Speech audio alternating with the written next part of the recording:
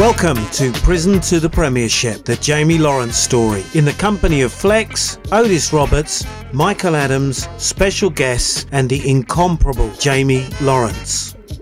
Aim Higher is a Jason Roberts Foundation production. Part 3, A Fresh Start.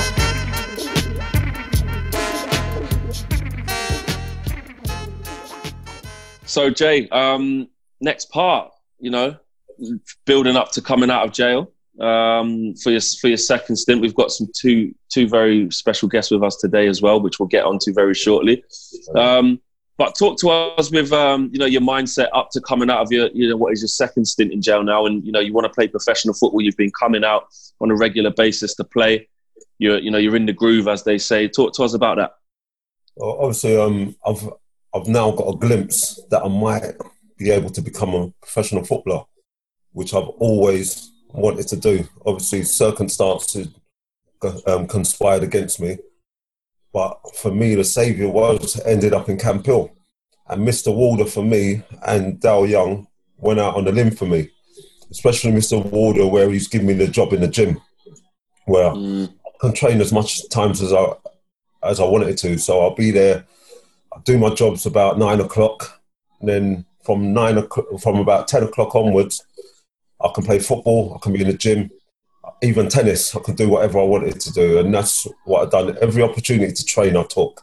Even in my cell, I'll go back to my cell and I'll train with a sole focus that when I got released, if I go on trial, I'll be the best version of me. Did you feel like a sense of like debt, like almost like you owed those two, like to make it?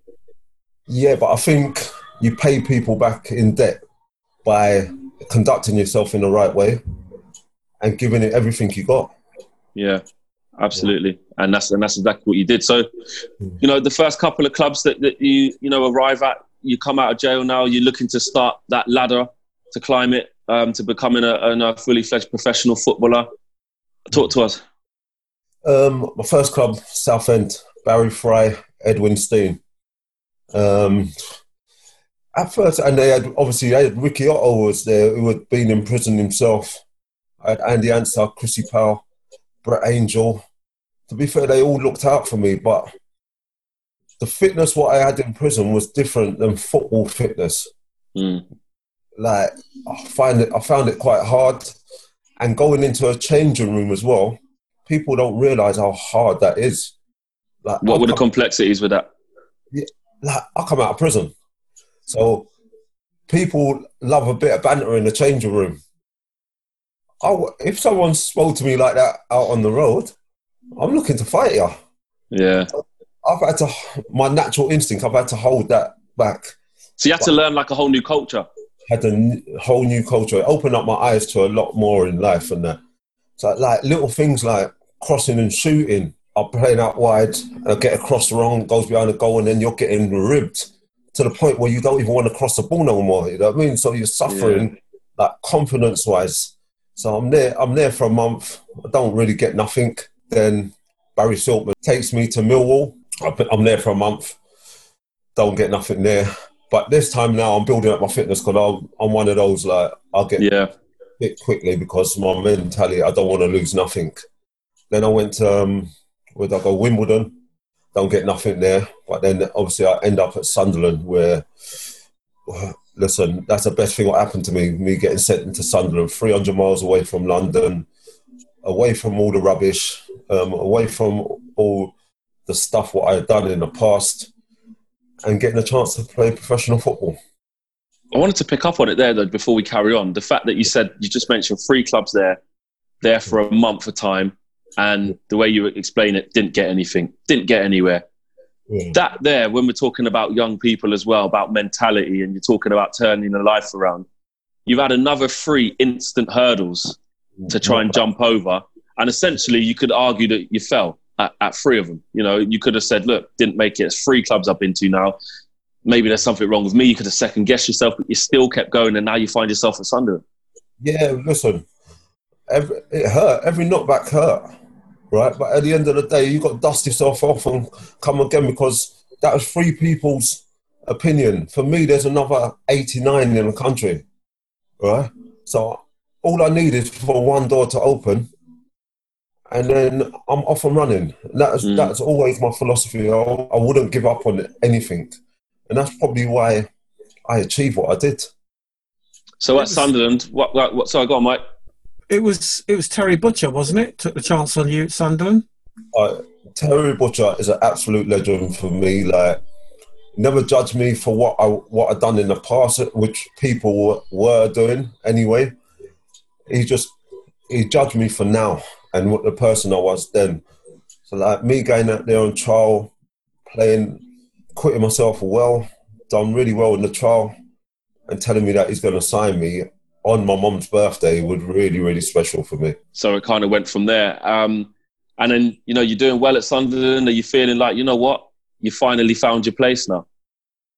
You know what? Obviously, when you sign a contract and that, even though it's little money and that, you think you cracked it, right?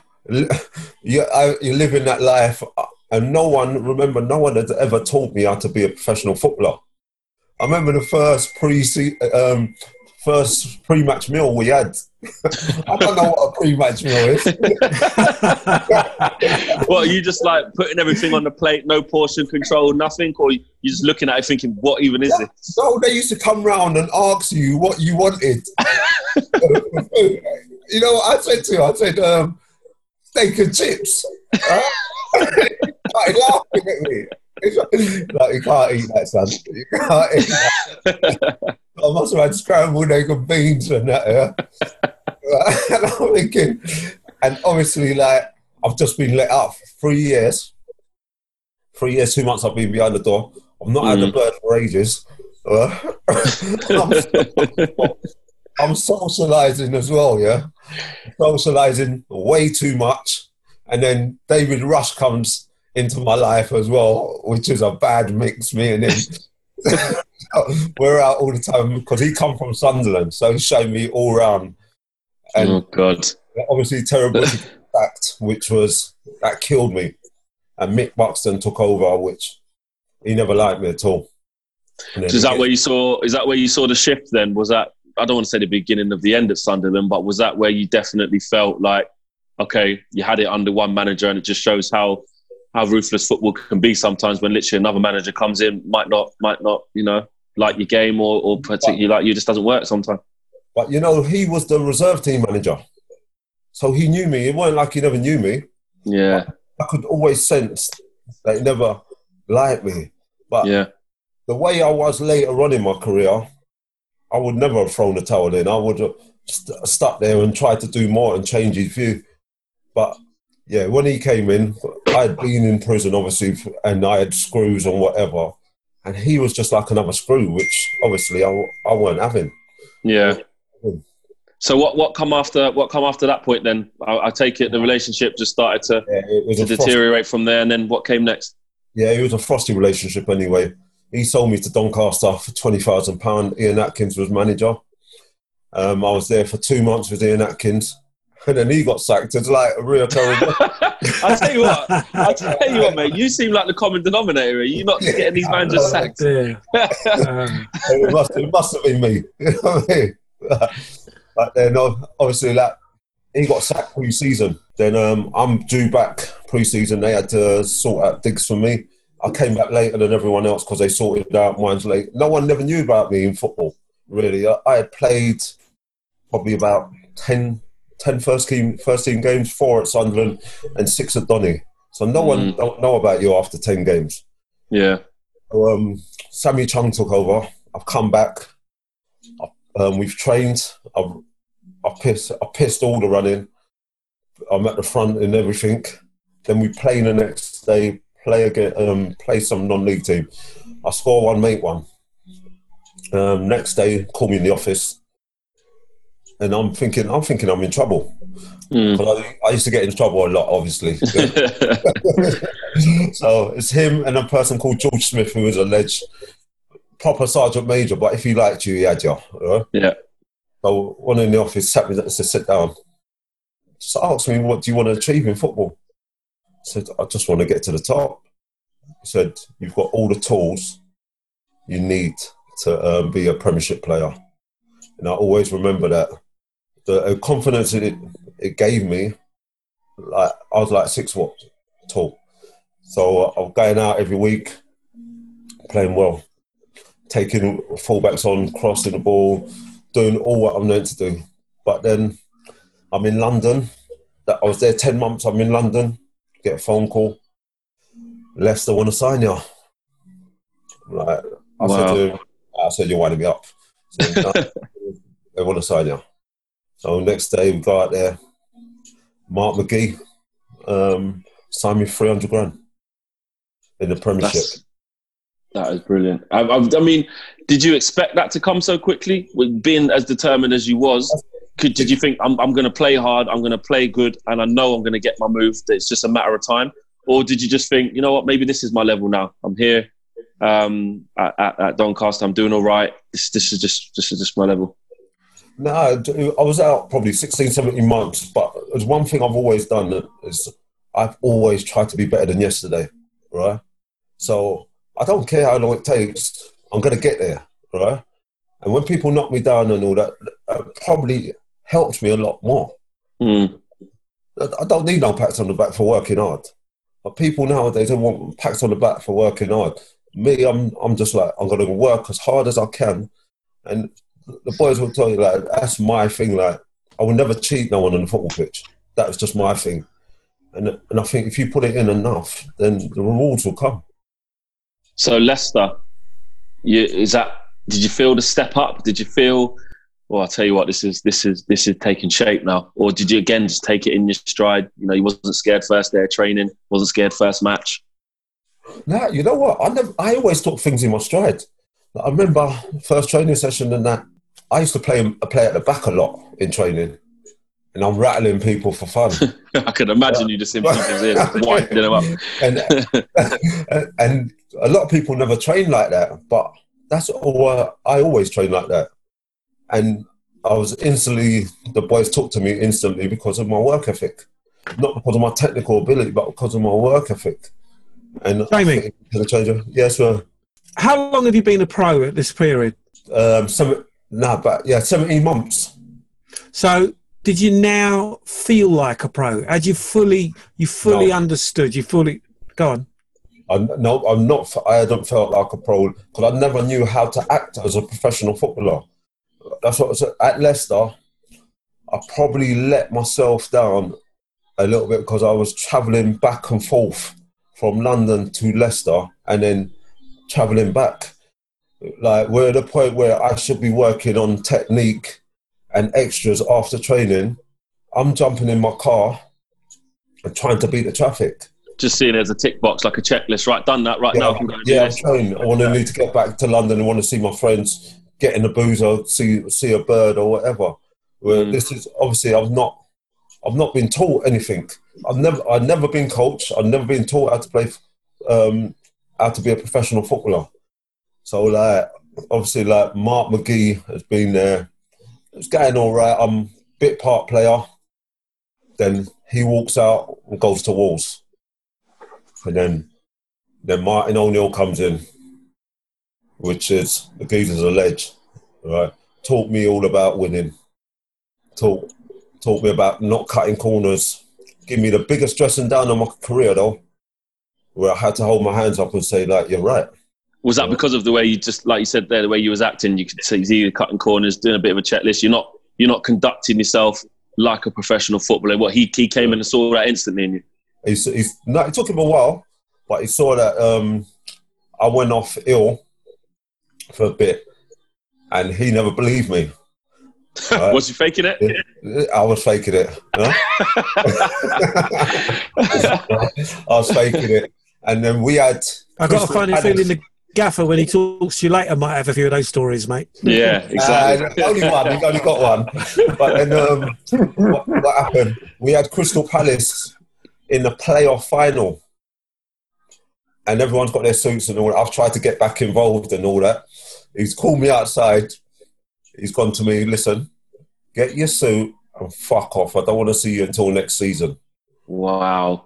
So you tried to jump back on when, you know, the big games are coming and, you know, try to act involved. Then I'm over it, Gaff. I've had my night nurse. I've had my Benylin. I'm good. Yeah. and he's just shut you down. Shut me down quickly. I've gone back to London now. I watched the playoff final in London. Obviously, wanted the boys to win because there's a lot of dough on it as well. You know what I mean? And then Claridge just scored a worldie in the last minute. Then we're up to the Premiership. But the one thing I liked about Martin O'Neill, never held grudges. Right? So the next season, not a word has been said about last season. I come back pre-season, doing well. But we was going to army camp. It was going to army camp for pre-season for a week. So I've turned up late, 15 minutes late. You know me, I don't like being late anyway. Turned up 15 minutes late. They've gone.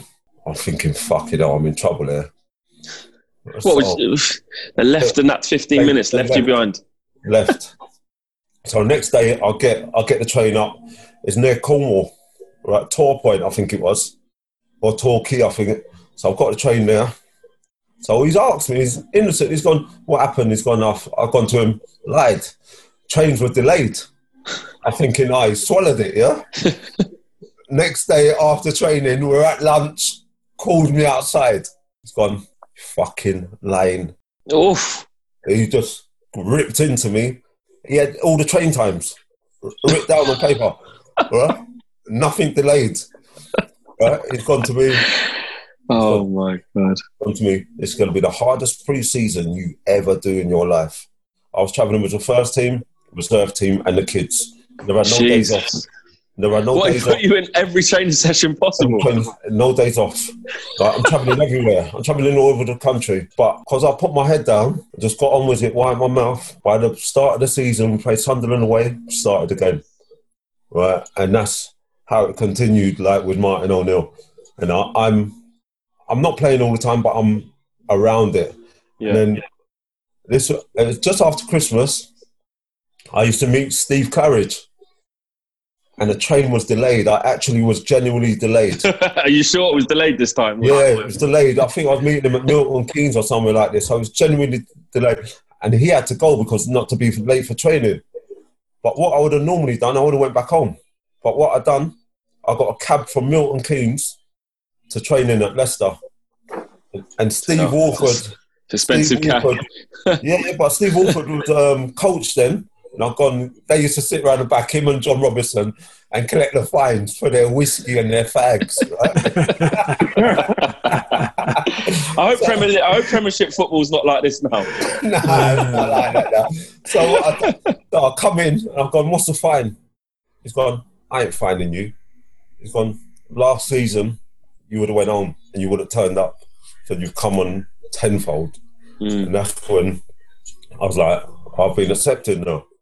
And that season, obviously, we stayed up comfortable and we won the league. And the relationship with the gaffer at the time, tremendous. Even when I see him now, he gives me a hug and says that he's proud of me. So it goes a long way, mate. First of all, quickly, how did it come to an end at Leicester and where did you move on to? Leicester, 2.5 years, my contract was up. He actually offered me a new contract, but he said to me, listen, if you sign this contract, you've got to move to Leicester. Not having you travelling back and forth from London, which was a fair point to be fair. Yeah. Then he's gone to me, I can offer you 2 years, but I can't guarantee you first team football. For me, every footballer should want to play every week. That's why you train, right? To play. So for me, I was like, I can't do that. So I went and met him for dinner or whatever. I said, Gaffer, I'm not going to sign. I need to go and see how good I can be. If that means I take a step back to come forward, then I'm going to do that. Then 2 teams, he said to me, like, a couple of clubs were in for you. He said, I'll let you go for £50,000 because of the service, what you've given me. Yeah. Which I think, you won't get managers doing that now. You know what I mean? Yeah. Like, that's why players played for him. So obviously, like, it was Gillingham, Bradford. My agent's gone, like, Bradford's yours. So Cammy, I signed when I'm in Jamaica via fax. And I come back pre-season, the first pre-season, I'll step off the plane about 2 days before, and I'll go up to Bradford. I'm in the Stackers Hotel. That's where I'm living for a bit. But I wasn't fit because I hadn't done nothing in Jamaica. I hadn't done nothing. And Cammy, my God, he loved the run. Right? 6.5 miles the first one, the canal run, right? And he's at the front. You know what I mean? He's the gaffer. He's at the front. I'm running with the keepers and Nicky Moen. Right? I'm like, you know you're in trouble when you're running with the keepers. Yeah, I'm Nicky Moen. I know I'm in trouble. Yeah, but obviously I get fit quite quick. So a couple of weeks I'm fit. But we started all right. We was doing all right. I remember the game we battered Huddersfield away. I played really well in that game, and we're thinking, we got a chance of promotion. Then the wheels fell off, and then he got sacked. So another manager leaves on your watch. Yeah, that's what we're saying here. Another one. Yeah. I've lost count of the casualties that have fallen to Jamie Lawrence. I don't know if it's your just infectious or it's your personality drives them away. I don't know, but there's a lot of managers seem to just be leaving on your watch, mate. Yeah, mate. Don't worry about that. So what happens after that then? Then the gaffer takes over. You are listening to Prison to the Premiership, the Jamie Lawrence story. I know the gaffer because Eddie Younds and the gaffer were good friends. And I've been out for a drink with them a couple of times and whatever. We got him from early doors because he took me from my medical. That was a funny story there. I leave that for the gaffer. I feel like we're naturally at this point now where we introduce a guest, actually. Guys, for you guys listening, we do have Paul Jewell here with us. And Jamie's just naturally going into some stories there, and Paul's just interjected saying, I've got some stories. Thanks for joining us. I mean... you can talk about Jay's early time there at Bradford. I mean, he was just going into his medical there. Talk us through, your early thoughts of Jamie and some of those early times. Well, I think sometimes we all make decisions on people that you don't know.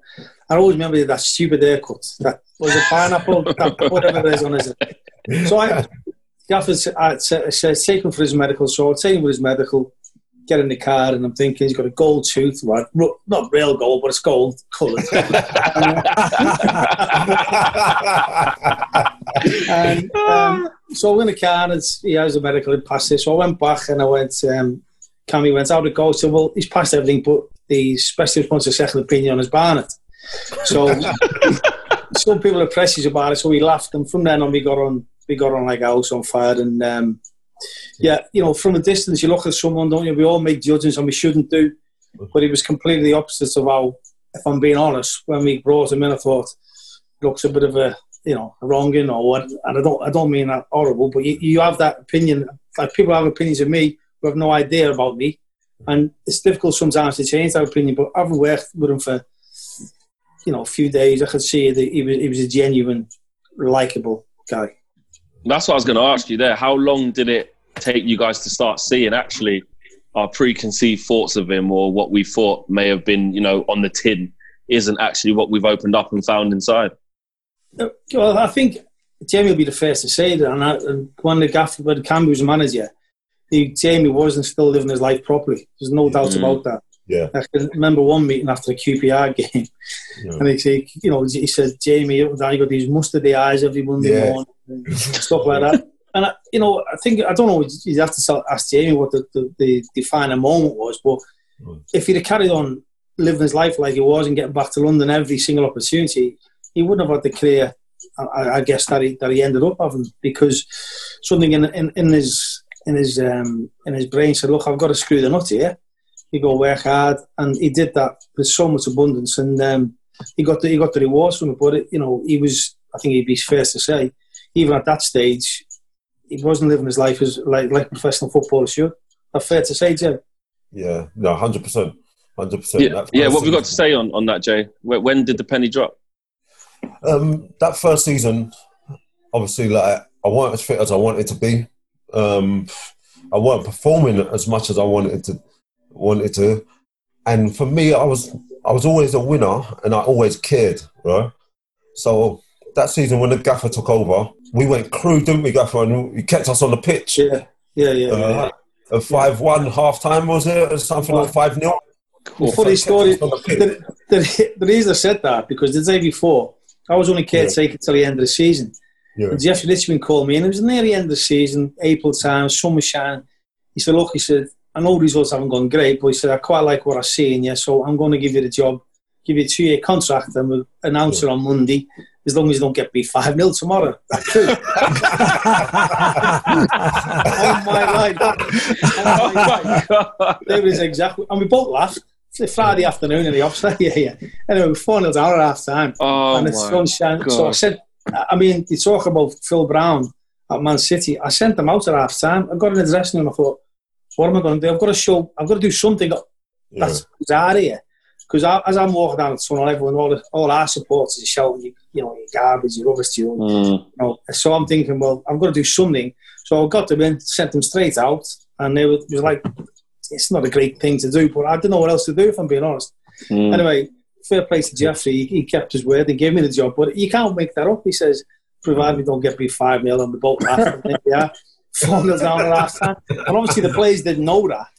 So here's Jamie about to get another manager sacked. Yeah.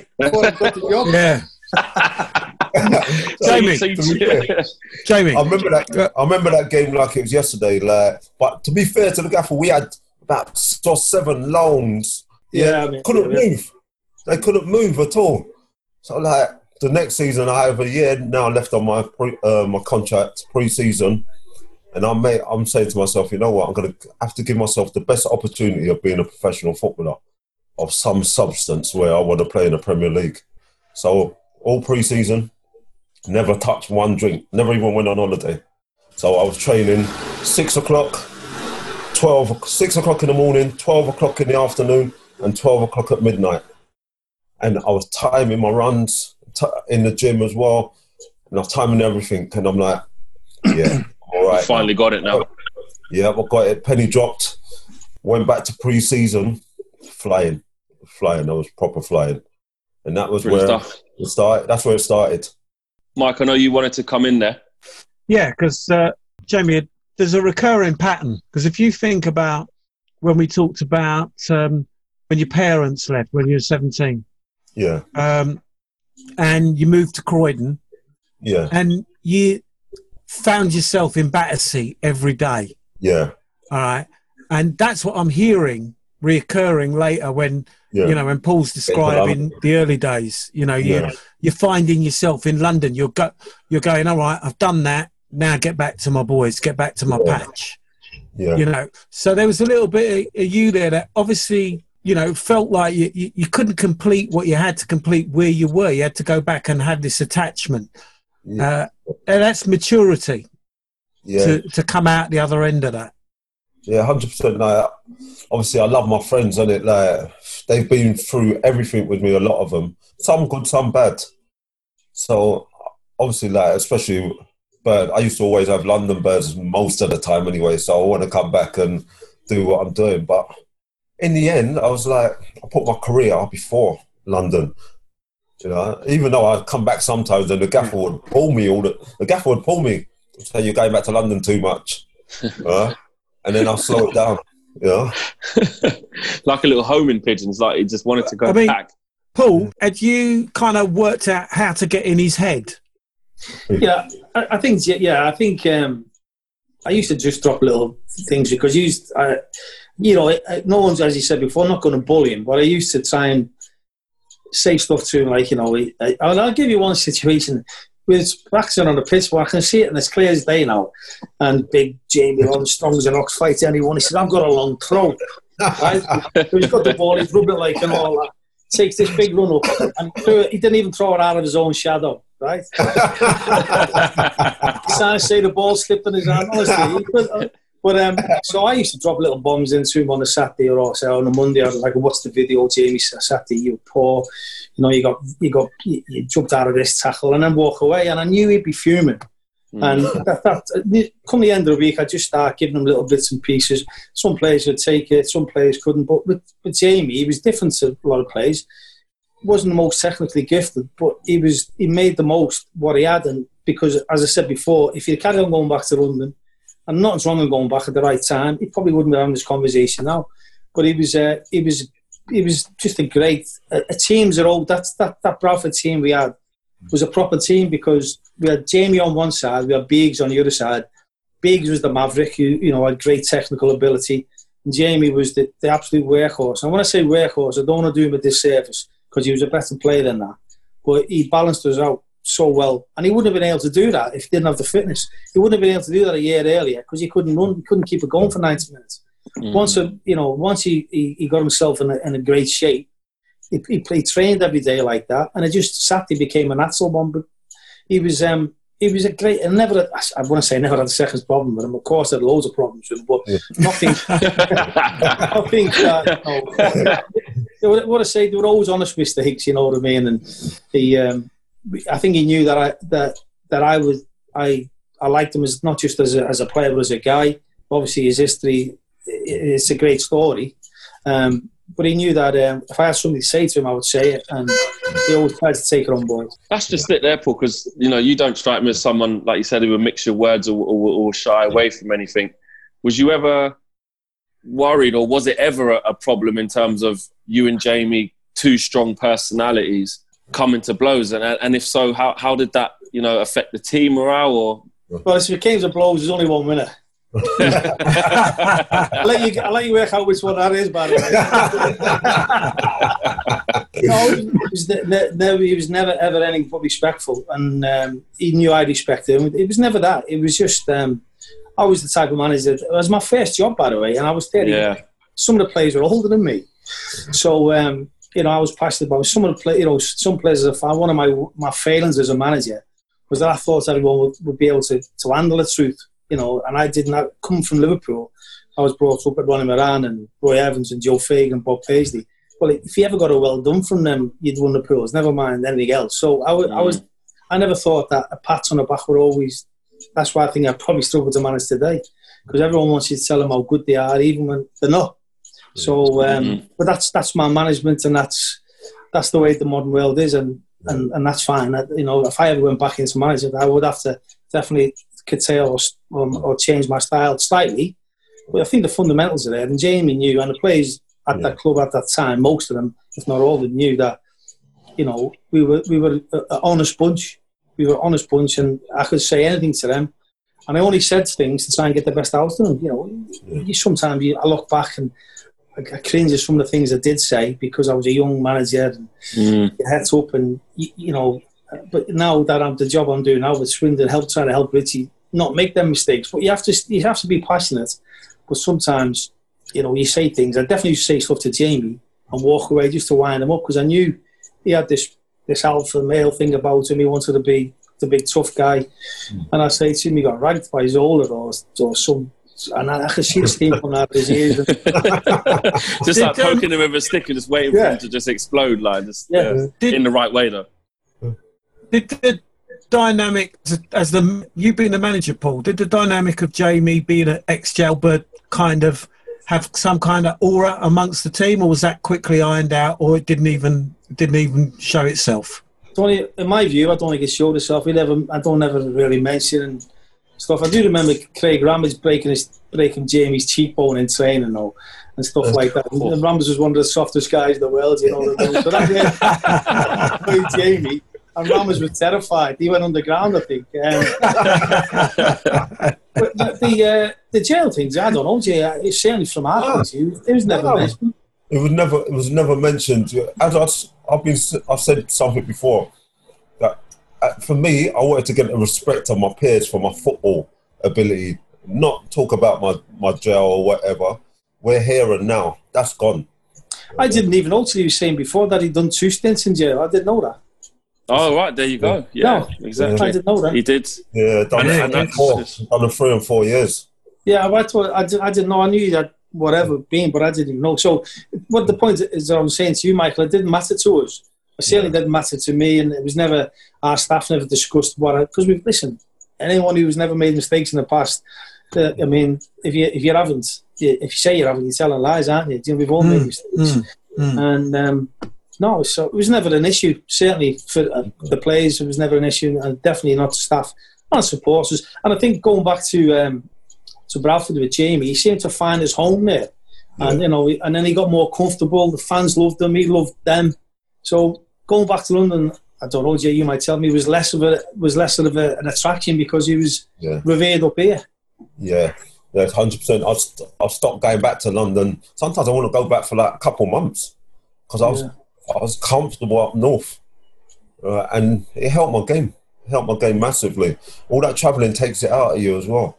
Yeah, especially after training and whatnot. And just, I know we've got another guest, Jay. So I'm keen to get them introduced and get them in. But in terms of playing in the Premier League, though, you're playing against some of the biggest clubs in Europe. You're playing against some of the best players in the world at the time. What was that like, testing yourself against the best? But obviously, to be fair, the season we got promoted was an unbelievable season for us. Like, Gaffer was under pressure early doors. Like I think the game against Bolton live on Sky, I think we drew 2-2. And that was the beginning of an unbelievable run because I think we was fourth from bottom or something like that. And we had spent money. And we had spent money as well, like Millsy and that come in. But then we just clicked into gear. And we never, ever panicked when we went 1-0 down because we knew we had goals in our team and that. We had everything. If you wanted to fight us, we're a fighter. If you wanted to play, we're our player. And that changing room was a gaffer. The gaffer was honest. For me, I play well for honest managers. You can tell me what you want. As long as you're honest, I'm cool with that. If I play shit, I'll probably be the first one to say that I played shit. I mean, like home games weren't my speciality. Right? So what, you didn't play very well at home then? Well, why is that? Home games. We used to have this cone games on a Friday. Cone games. I thought you said home. We used to play a little bit of warm up. And him and Isaiah Rank were always last pick. And you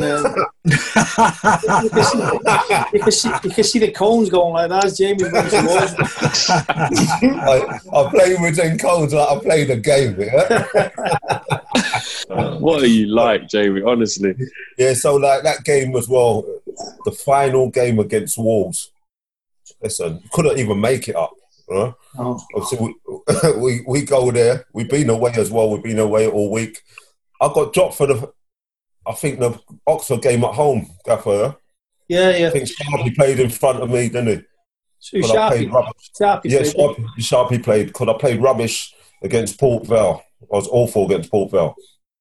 Then we drew 0-0 Oxford. We need to beat Wolves last game of the season to go up into the Premier League. Wow. They need to beat us to go in the playoffs. That's right. Yeah. So we go there. It's all on the line. Yeah, all on the line. But the best thing we went away for a week and we was together, we was relaxed, and then they go 1-0 up, which was a foul as well, by the way, on the keeper. Then that's the best thing what could have happened to us, to be fair. Like we settled down and we absolutely battered them, went 3-1 up. Blakey, Millsy and Biggs. Then Biggs misses a penalty in the mug. We would have been on Easy Street. I'll get brought down for a penalty by Dean Richards, God rest his soul. Yeah. And Biggs misses. Then they score. Let's get it right, Jamie. He always says it was a brilliant save by the keeper. Yeah. Golden Banks. That's what Jimmy's saying that as well, by the way. So, obviously, we miss. They go at the other end. Paul Simpson scores. Steve Ball plays it through. Scores. Then they got a free kick. Curls it round the wall. Walsh is nowhere near it. Hits it inside of the post. That's when you know that it's your day. Yeah, and then definitely. They blow the whistle. And we win. Deserved, though. We deserved to go up. Yeah, 100%. That was a good side. Good side. Yeah, it sounds like there's some great memories there, and because that's the thing with all of us who've been and played football, our memories are vivid. You can remember most games, all the incidents. It's fantastic. But what I'm going to ask you now, Jane. Yeah. Did you ever try to pull the wool over the gaffer's eyes?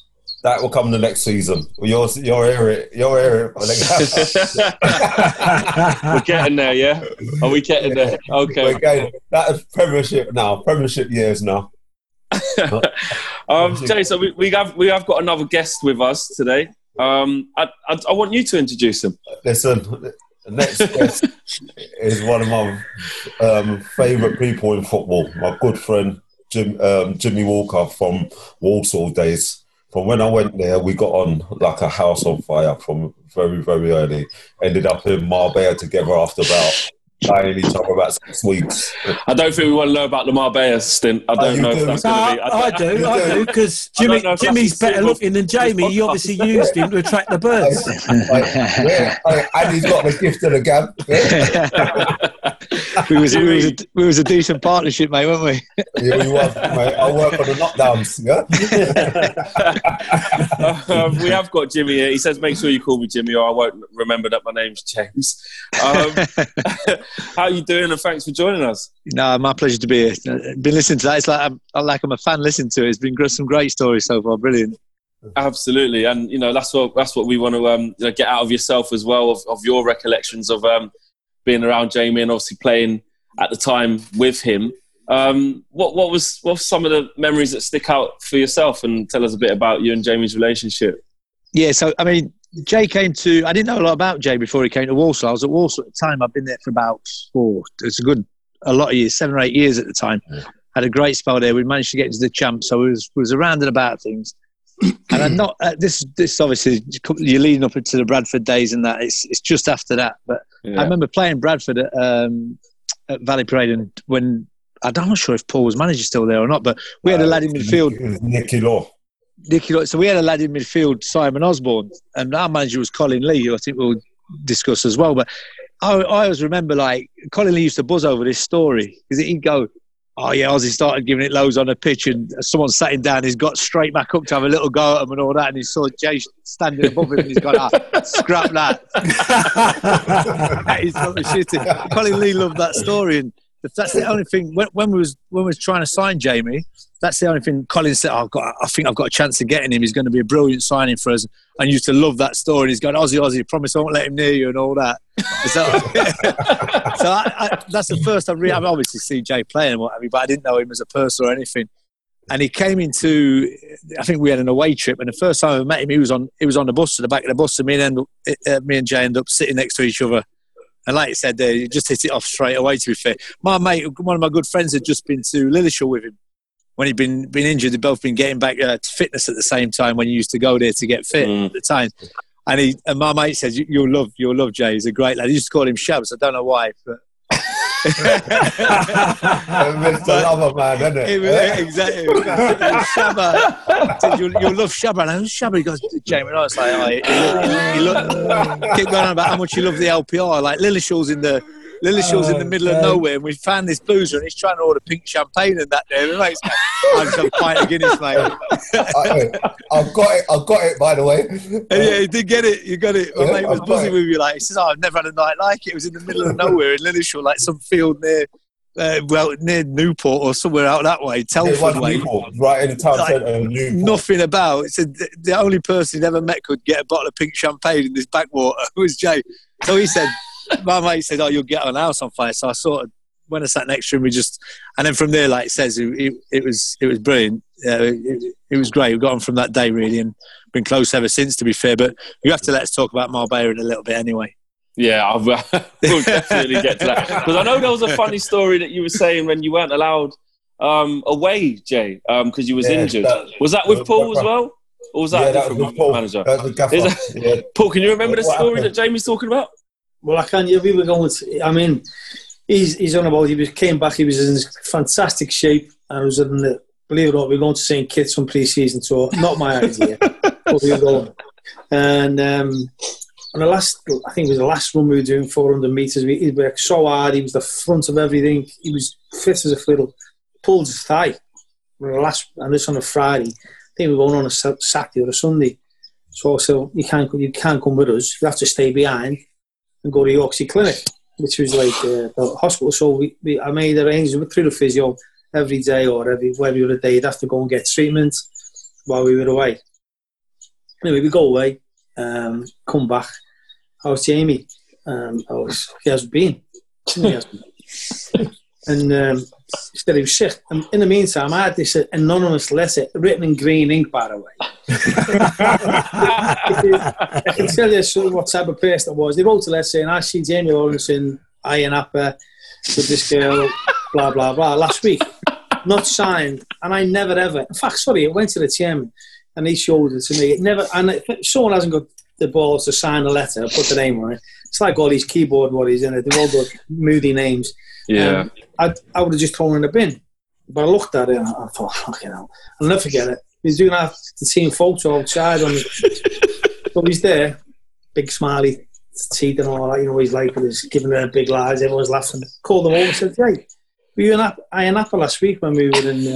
I said, because I'm going to ask you a question. If you tell me the truth, you know, I'll fine you 2 weeks' wages and we'll move on. If you tell me lies, and I find out you tell me lies, you'll never play for me again.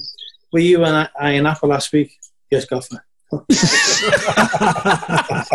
Big old 2 weeks' wages. I don't even know if I find them 2 weeks' wages. You never. I don't think I did. But I did actually if you told me lies, if you said no, you wouldn't have played for me again. But did you genuinely mean that?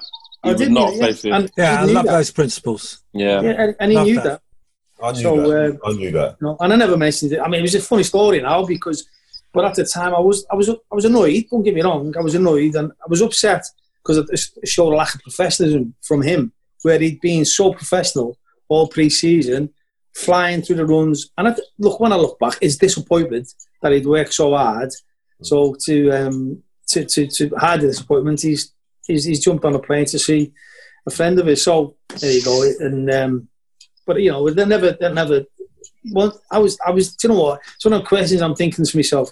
Please tell me the truth, Jamie. I really would. Because I've said it now. I've got to have to let you go if it's lies. But I think at the bottom anyway. The things that's really, one of the things that's really important here is there's a couple of objectives with what we're doing here. One is definitely to tell Jamie's story, but also we want to influence some of the youngsters who are out there now. And I think that some of the values, we're having a laugh in here, but some of the values that we hold dear to are coming through in what we're talking about. And that's really, really important. I mean, something you said, Paul, about you set a principle, you turned around and said, you cross that line, this is what's going to happen. What's interesting, if you listen to Jamie's story before, that was his mother's role. And so therefore, right at that point, you were engaging a kind of discipline that he understood because he'd got that already from his mother, and he understood that was a mark. And those lines nowadays are muddied, and it's really, really important that some of the values of, you know, Paul, you being a manager at the time, Jamie being a player, understanding where that all fits and how you navigate through your way through that is really, really important. So that's where we are now. Okay, so let's paint the picture now. Now you're in the Premier League, right? Yeah. And are you getting the game time that you want to get? You're doing what you need to be doing. You're playing week in, week out. You've made it then. Have you hit success? Have you seen it as like now you can? I don't want to say take your foot off the gas because you probably should never do that. But did you then, after everything you'd been through up until this point, you talked to us about your early days. You talked to us about growing up and how everything was fine until, you know, you started making the wrong decisions. Then jail comes, then out of jail, then changing club to changing club, then not finding a home, then finding a home, then becoming a professional footballer in the right way. Did you ever take a step back at this time now, Premiership footballer, and say, well done, Jamie? Nope, not because I had one go at it with Leicester, right, where I never played week in, week out. I made sure when we got to the Premiership, I trained the whole summer again. Never drop a drink again, except for a little holiday in Iron Upper, right? Never touched a drop of drink. I was training all the time. So I was like, I'm going to play this year.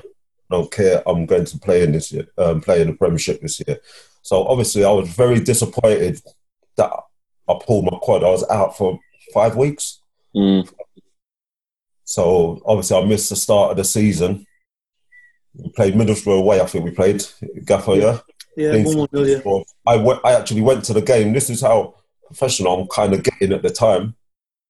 I'm going to games when I have no need to go to the game, right? I wanted to go and support the boys and whatever. Dean Saunders scores. We win our first Premier League game. And then the second game, I probably trained about 5-6 days. We played Sheffield Wednesday at home. I remember this like it was yesterday. They had Andy Hinchcliffe playing left back. He had most of their assists. So what the gaffer's done is changed a winning team. He's put me to play against Andy Hinchcliffe because I had the physicality to deal with him.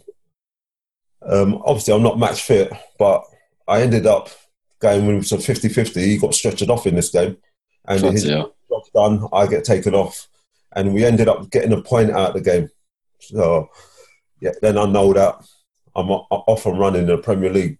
For me as well, I think the Premier League probably suited me more than the Championship because I was an athlete and you had to get around the pitch. You are listening to Prison to the Premiership, the Jamie Lawrence story. What was some of the biggest highlights of that season? Not just whether you stayed up or didn't stay up, but in terms of some of the players you played against, some of the teams you played against, some of the games you were involved in. First one was Arsenal away. The gaffer played me right back, right, to Mark Henry, right? He played you right back, not even right wing. No, right back. Obviously, I normally play right back. That day, the right winger played right back as well, by the way. I played a lot of games right back, especially like when we played against teams like Bury and Stockport. I would play right back because they were big and physical. So I play right back and we'd be very solid, but we also had that little bit going forward. But play me right back this game. Henry's got the ball in the first 2 minutes, knocks it past me, and I thought I was quick. Jesus. He got past me, I'm thinking this is going to be a fucking long night, this is. What year is this? Because what are we talking, the youngster Henry, or he's just getting to his... Yeah, what year? Playing wide left at first. Yeah, he was wide left, yeah. Yes, so this is 99-2000 season. Right, there you go. Okay. Well, the good news for you, James. Yeah. There's a picture actually on the newspapers with that. But where they've taken the shot, you and him look like you're levels. You look like you're keeping up with him. That picture's at home. That's when we actually... Right. Oh, is it? That's a different one, is it? Yeah, that's a different one. So but he comes off in this game, yeah? He comes off in this game. Who comes on? Overmars. I'm like... I think even Paul's probably looking at you thinking, don't worry, Jay, it's not your fault, son. That night, because at Hardy, it was a night game. So, Jim, it's like the pitch is like, there's a bit of dew on it, this tight pit. And they've got, I think, we're quite a big side, and then we're in the tunnel at Hardy, and then they come out, Adams, Keown, Bergkamp, Vieira, Petit, Suka. He was on a bench. Suka on a bench. Yeah. Just put aside, and they absolutely annihilated us. And we lost 2-0. One was from a penalty, and they scored from a corner. Yeah. And I'm thinking, oh my God! On the way home, I thought we'd won the league because it could have been 20. Absolutely battered us. And that was the thing. We played Watford on a Saturday, and you think, this is a different level. And Henry, was that the wake up call, Paul? Was that like bloody we're in the Prem? No, I don't think it's a wake up call. I just think that was Henry wasn't even established then. He was, he's just coming. I think he came from Juventus, and it was the first few games he was feeling his feet. But you look at that side and you think, this is top draw. You know what I mean? I was talking before we came on air. The difference between you look at those top players now, or even then, is that they do everything right. People talk about you've got ability. What's the most important thing, ability or application? They've got both. Do you know what I mean? So if they can work hard enough, Ronaldo, best player in arguably one of the best players in the world, probably in the gym as we speak. And there'll be players you think there's players you think are playing in League 1s and 2 in Championship. Think they should be at that level. They probably they won't be living their life. It's one of them things where the top boys, whatever they get, they earn because. To play at that level for so long, you've got to be so dedicated forget the ability. You've got to dedicate your life to the job, and that's what they do. It's not a fluke, is it? And that again goes back into this core message which we're trying to, show not just younger people watching this, but anybody who wants to apply themselves to anything, is that application and dedication to the craft, whether it be a 9-to-5 job that you want to get a promotion at versus right up to being a professional footballer. You've got to show that level of commitment, right, Paul? Yeah, 100%. And I can only speak of football because that's the only the game job I've ever had. But the way I brought up a young kid at Liverpool when they win the European Cups with Tunis and Dalglish. There's no secret to it. There's no secret. It's just dedication. Listen, good players. Listen, I've had some success in my coaching career. I've had some nightmares. And so, without being horrible, I think sometimes you're only as good as your players. It doesn't make me a great coach because I've got Bradford and Wigan. It doesn't make me a bad coach because I went wrong with Derby, Ipswich, Sheffield Wednesday. I made mistakes, don't get me wrong. But, those top players, as we talked about Michael before, even the top players just need little bits of advice and steer here and there. Not everybody knows everything. I don't know everything. But the biggest thing I ever, for the lads in the Premier League, was those top players. Every single one of them, what I see, were team players as well.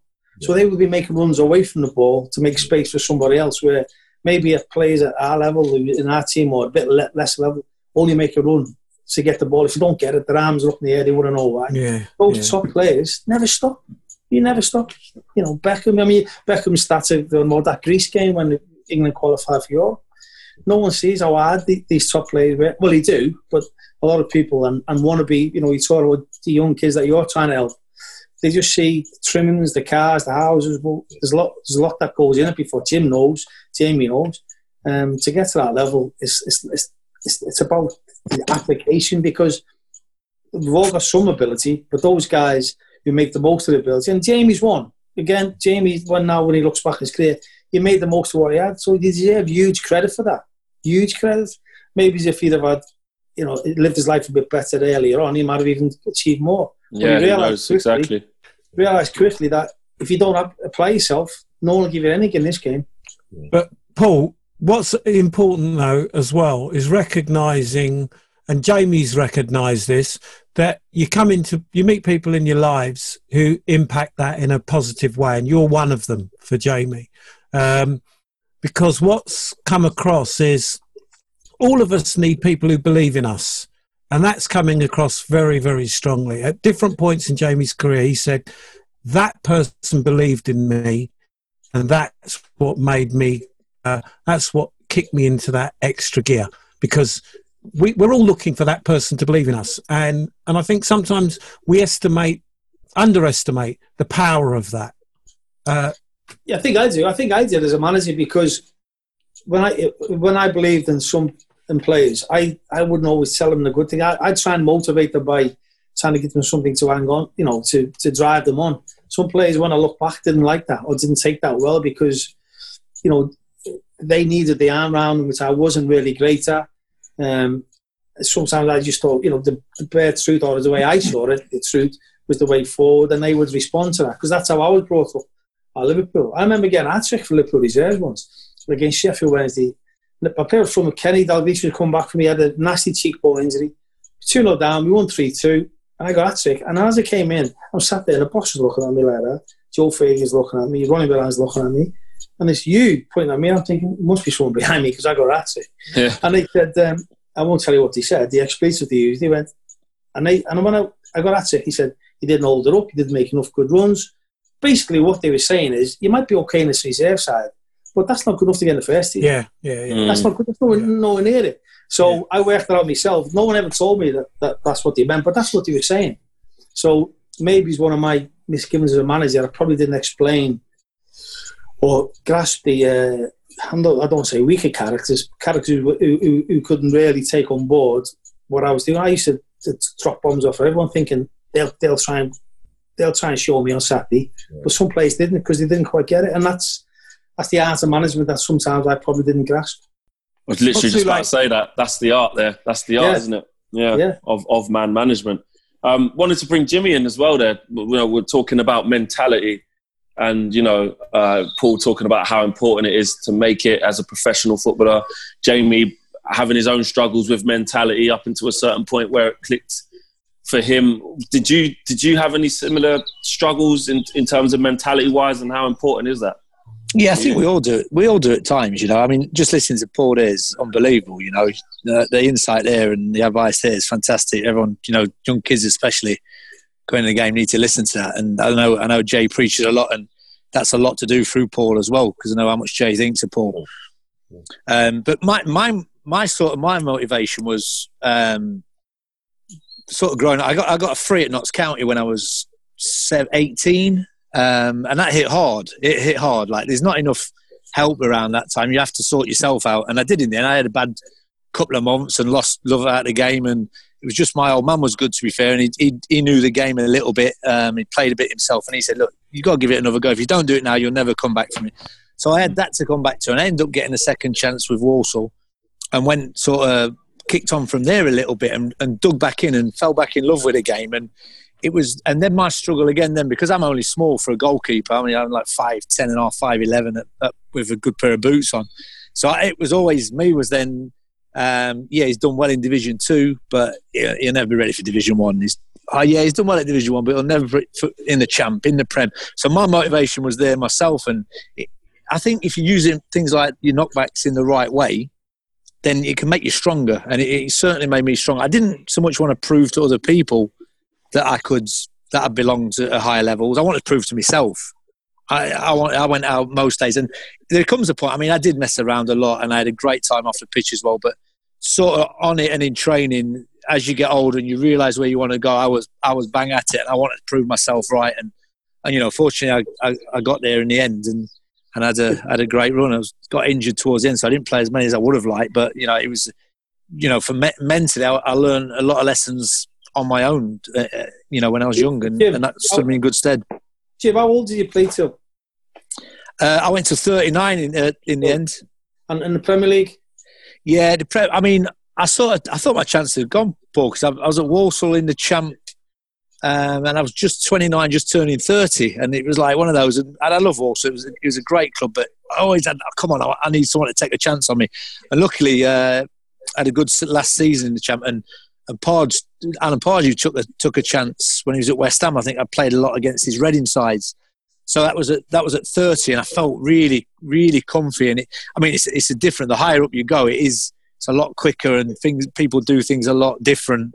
But I sort of evolved with it really quick, and I enjoyed it. And I had the season in the Champ with West Ham, and we got to the playoff final at the end. And that's when I injured my knee in the last minute of the game, coming for a cross. I mean, Jay will tell you, I've never come for a cross ever, so that's probably why my knee went. But it was one of those, I've waited all my career to play in the Prem. Anything came in the box that day, I was coming to claim it, sort of thing, and not taking no chances. And unfortunately, that happened. So that was another setback, and that was really, that was dark days after that for a good 6 or 7 months was really tough. So I'm seeing people playing in the Premier, I've just helped get there, and that was my dream. Yeah, that's took from it. But again, you've got to find that resilience inside you. I think it comes from inside, and I really kicked on and got me focused back, and ended up playing another 4 years for West Ham. Although I couldn't quite reach the levels I wanted to. I was always around the Prem, and then I got a great move to Spurs at the end. Harry took me into Spurs as well. Partly because I was a good character in there, and it was good to be around. But he also knew I could do my job, and that was it. I got to 37 in the Prem, and I ended up going back to my first club, Walsall, my first love sort of thing. And we had a good couple of seasons there. I helped them to stay up, so it was a nice finish, to be honest. But the great, sorry to interrupt there. You played to your 39, so you've seen, so obviously the old-fashioned bit of what I was talking about, as I was brought up, to the modern player. So you've got great experience there, and Jamie's, what you and Jamie can give to kids who are coming on is, look, I saw that how it used to be. I can see how it is now, you know what I mean, and how it's changed. So you two got massive experience to say, well, in the old days this happened. I'm not saying it's right, I'm not saying it's wrong, but nowadays I bet you've seen the game change far more than I have. All the players changing, and you understand what I mean? The way it's approached, and the way the young guys, you have to look after them so much now. That is now I've come back into the game after a few years out of Swindon doing a little bit of a different role, and even I can see how you have to change and rather than the players. When I was young, you guys were young. We told us we told. Now you've almost got to be a psychologist, haven't you? Absolutely. Yeah, Absolutely. you do. I mean, what's interesting about what you just said there, Paul? I mean, I've been a national coach at Grenada twice, and the local players that come from the Caribbean region, they've got a different mentality. We were talking about it before we came on air. But what was interesting was the players who'd come over, like Jason from the Prem, you really needed to get into them to actually get them to respond. But the local players, all they wanted was somebody to believe in them. So you had to use the two different tactics to motivate the same group. And then you got a result. If you tried bollocking a local, you wouldn't get nowhere. And one of the reasons you wouldn't get nowhere is actually because they're used to it.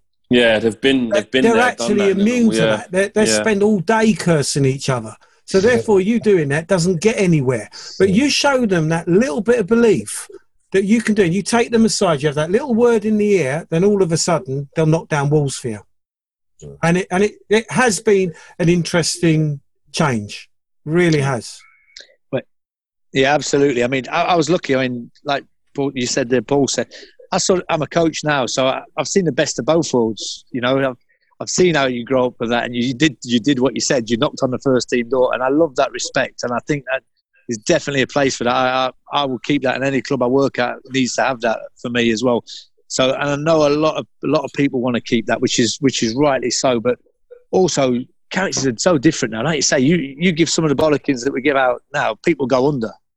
But most would go under. So there is certain ways you have to talk to people different now. But I think fundamentally the respect that we had growing up has to stay, and most have that, to be honest. Jay, I've got to ask you this: in the Bradford season, obviously a Man United fan myself. Any good memories against Manchester United, home or away? And you, Paul? We've got Bradford home and away. They're the only team that's home and away. Remember the Scholes goal? Yeah. Did you play in that game? Yeah, I played in that game. Went straight past me. He's volleyed it from outside the box. Yeah, from a corner. To the edge of the box. Scholesy. Was you supposed to be marking him? No. He wouldn't have scored. Yeah. I remember the first game. We played them on Boxing Day at Old Trafford, and I don't know if you were playing, Jim. We don't let you out against Everton. I was playing right back again. I left you out against Everton. Anyway. So I'm thinking, right, okay, Bradford, Fergie, there's every fixture load. They'll leave a few out, So this is my take. I didn't tell the players that. Anyway, so now before kick-off, you go down the tunnel with the York captain. I go now Stuart McCall. And Ferguson's walking up at Roy Keane, which is a bad sign because that means Keane's playing. He's popping team sheets. I'm trying to look at the team sheet, and Fergie sticks ass straight in his pocket. I think what I used to do, Jay will tell you, I used to write the opposition out and go through the formation, go a bit about every player, what they're good at, what they're bad at. So I'm thinking 1, Bosnich, 2, Neville, 3, Stam, 4, Johnston, Irwin, from the right, Beckham, Keane, Scholes, Giggs, Solskjaer, Sheringham. I went, good luck. You actually just said that to him before the game. I went, fucking good luck, lads. And they all started laughing. I'm not going to sit there and go, Beckham can't cross it. Fucking Keane's got no legs. You know what I mean? And we kept it 0-0 for 75 minutes. Jamie will tell you, I think they had brought Solskjaer and Sheringham off and brought Cole and York on. So, whichever way it was, anyway. Yeah. Roy Keane scored the first goal. We got beat 4-0. They scored 4 in the last 15 minutes. But I do remember that, thinking, fucking hell, he gives a break. And, but that was again with sort of about the arse thing. That's how well them lads did to stay in that league. No disrespect to the team, because we had a great team.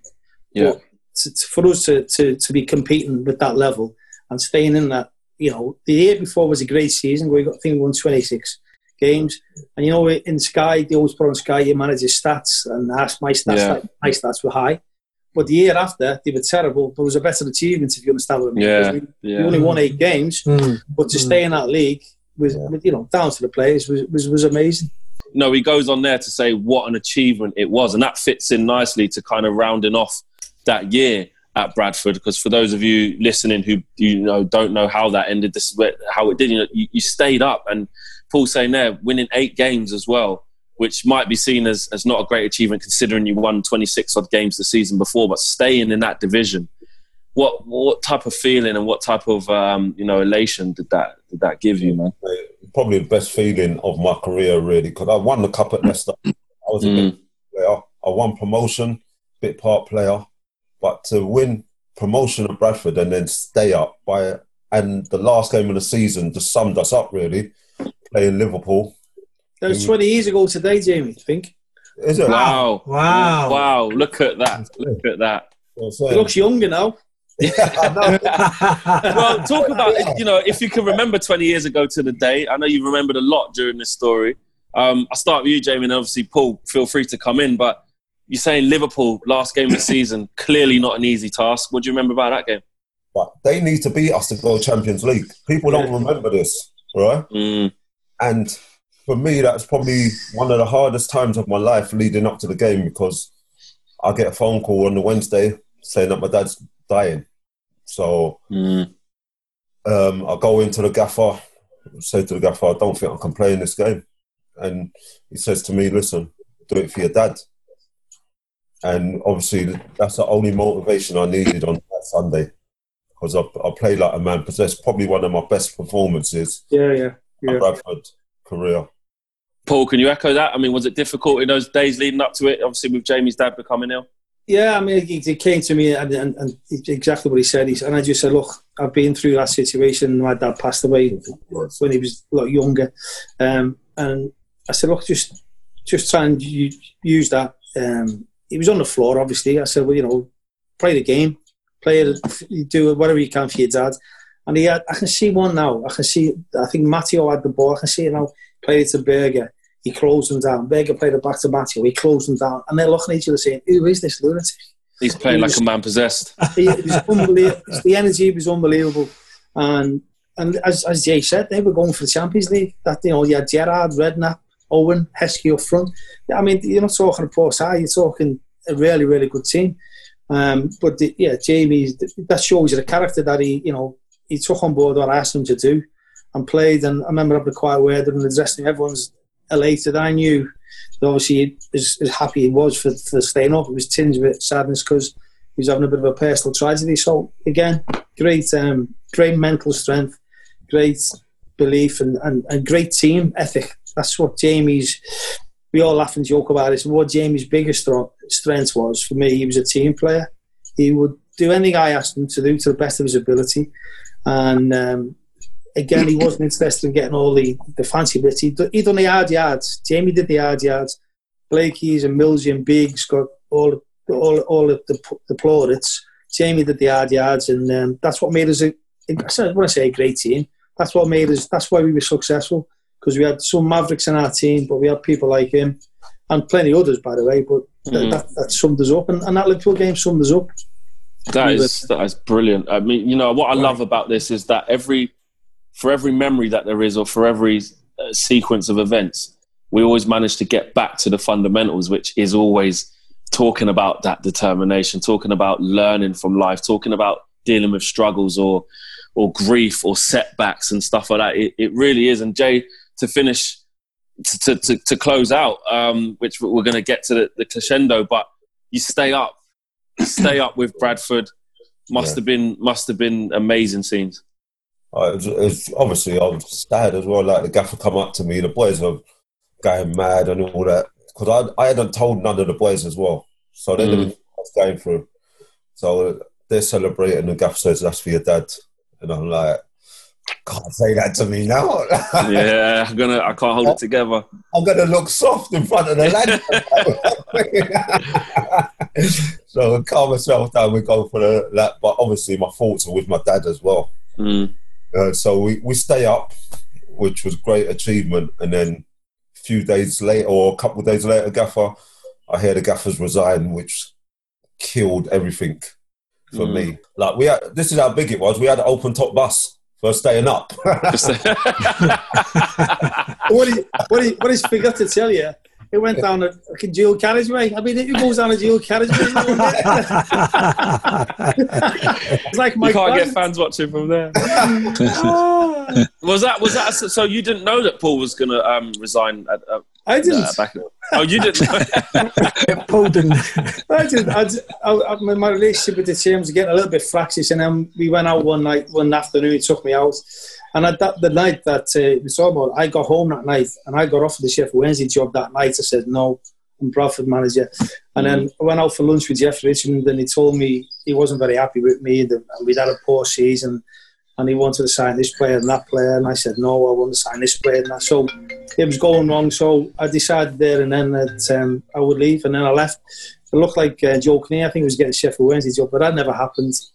And 2 or 3 weeks later, I went to Sheffield Wednesday, which hindsight wasn't a great thing, but I didn't want to leave. I had a great group of players there, but what I've learned from management, and I always say to Jim and Jamie, if you ever go into management, the most important relationship in the club is between you and the chairman or the owner, whatever it is, because once that breaks down, there's only one winner. And I decided there and then, I thought I'd earned my stripes after 2 years of making all the decisions, football decisions, but he wanted to be involved and I couldn't have that. Unfortunately, I decided to leave. No more than that. People can say it is, but that's exactly what happened. Yeah, and I'm sure that does happen all across football. Relationships break down. It does happen. And Jamie, where did you think that left you? Another manager gone? To be fair, me and the gaffer, the mutual respect what we had for each other was the biggest thing in my career at that time. Influenced me the biggest. He will play me every big game I played in. I will come back from injury for 5-6 weeks. They play me like the Liverpool game. I'd been out injured 5 weeks, and the Wolves game. Obviously, I'd been out. Wolves reinstated me for the big game because he trusted me, and trust is a big thing in football for me. I think if the gaffer it will take 7 out of 10 every week instead of having someone who will do 5 out of 10 this week and 9 out of 10 next week. If I made a mistake, it was honest. I'm not just going to turn up and toss it off. I'm going to give everything. I'll get hurt for the cause, which I didn't. So when the gaffer left, obviously my dad died as well. Went to Jamaica to bury him, and then Hutch took over, and he was the gaffer's number 2. So I thought, all right, I might be all right. But not with Hutch now. I wanted a player. He was more fancy Dan sort of type player. So where did you go after that? No, I stayed because he got sacked after about 9-10 games. But the thing about it, he weren't playing me until times got hard. Then he reinstated me. Then he wanted me to play because he needed a solid spine. He actually realised that I weren't that bad a player.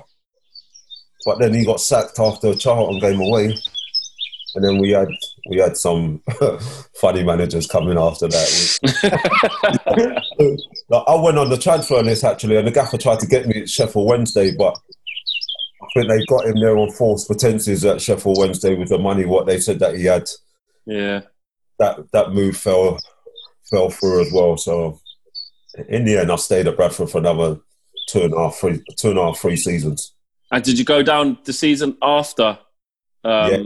That season, as soon as the gaffer left, that was it. Because the gaffer had people in the change room who got on, who worked, and had things to prove, right? And I think that's what made us as a team. If you've got things to prove and you've got a bit about you, you've got every chance of staying up or doing well. And you guys managed to prove that for sure. Yeah, but then we had people coming in, Dan Petrescu, who hated Bradford, right? They signed him in London without seeing Bradford. Right. Good little player as well, Petrescu. I'll bring him to Bradford, he won't sign, right? They signed Benny, they signed David Hopkins, they signed about 6 or 7 on Big Doll, and the whole balance of the team had gone because everyone grafted. Yeah, and understood what Jeff wanted me to sign, and I'm not saying these people aren't good players because they were exceptional players. Stan Collymore, Carboni, Paul Ince was one. I can't remember this, and I just said no. I mean, he brought George Cadet in, who actually thought I was a taxi driver, but that's another story. I haven't got time to tell it now. But what he didn't realise, he couldn't grasp, certain clubs need certain types of people around them. You know, the training ground we had was at the time was dreadful, but the lads never used to jump in our cars and drive. No one moaned. Everyone just got on because that's the way it was. You know, so those players only coming for one reason only, and everyone knew that. And that, I think, from the outside looking in, that probably blew the dressing room apart, because you had vast players on vast money and some on good money. But when I was there, certainly the gap in wages in the whole team was very little. Everyone on decent money, but no one was on money that was ridiculously higher than anybody else. And that, despite what people think, that helped, that bonded us together. We were all in the same boat. Guys, we've come to near the end, but we cannot end without the big story. Come on, Jim. Jimmy, this is it. Jimmy and Jamie, I mean, talk to us about this lad's holiday then. Well, do you know what? Can I just say that? I don't like to end on this, because after what you've all said there, is it going to bring a tone down? It's been amazing. So, especially with Jay's on, man, I know what he went through and that, and when he's saying with to the gaffer, to Paul there, and you know, do it for your dad, and he plays it out. It's an amazing story as well to listen to. But so I can give you one that won't. Yeah, give us a version. Give us a version that can kind of fit in with it. Yeah, long story. I mean, like I said, touched on before, I'd only know Jay. Like, he'd only been into the last month of the season, really, wasn't it? And I think we ended up staying up that season, which was amazing for Walsall as well in the champ. You know, we was right against it, and we ended up staying up. So we said, right, let's get on holiday, and most of the lads was all off. Yeah, we'll do it. And gradually went one by one. When the missus had a word and went, nah, I can't go, mate. So everyone sacked it, and I'm left. There's only me and Jay left, and I didn't really know Jay then. And I was like, well, he went, what are you talking about, bro? I'm there, mate. I went, it sounds good to me. So we ended up going. I mean, we had a nice little gaff. One of my mates come as well. And this one I know Jay's such a good lad as well. One of my mates from Mansfield came, big rugby lads, not got a clue about football banter, and I'm thinking, I'm not sure about the dynamics of this. We had an unbelievable rugby banter's a lot different. Yeah, exactly. But we had an unbelievable few days. Jay was the night before, we was in this club, and it was like the club had mirrors the whole way round it. And it was like, it was brilliant. It was about 4 or 5 in the morning, and we'd been out for about 3 days solid. And Jay's like, we was in a VIP bit up the top, and he's had a little mooch around. Jay, I thought, where's he gone? Anyway, he came back. I went, all right, brother. He went, yeah, that's sweet. He said, listen, I might get off. This is Jay. So he's slipping off. So I'm like, all right, mate. Yeah, no bother, mate. I'm going to stay and have a couple more. Like, so I stayed in the VIP, and I'm like, within about 5-6 minutes again, he's back again. I'm like, where you going, bro?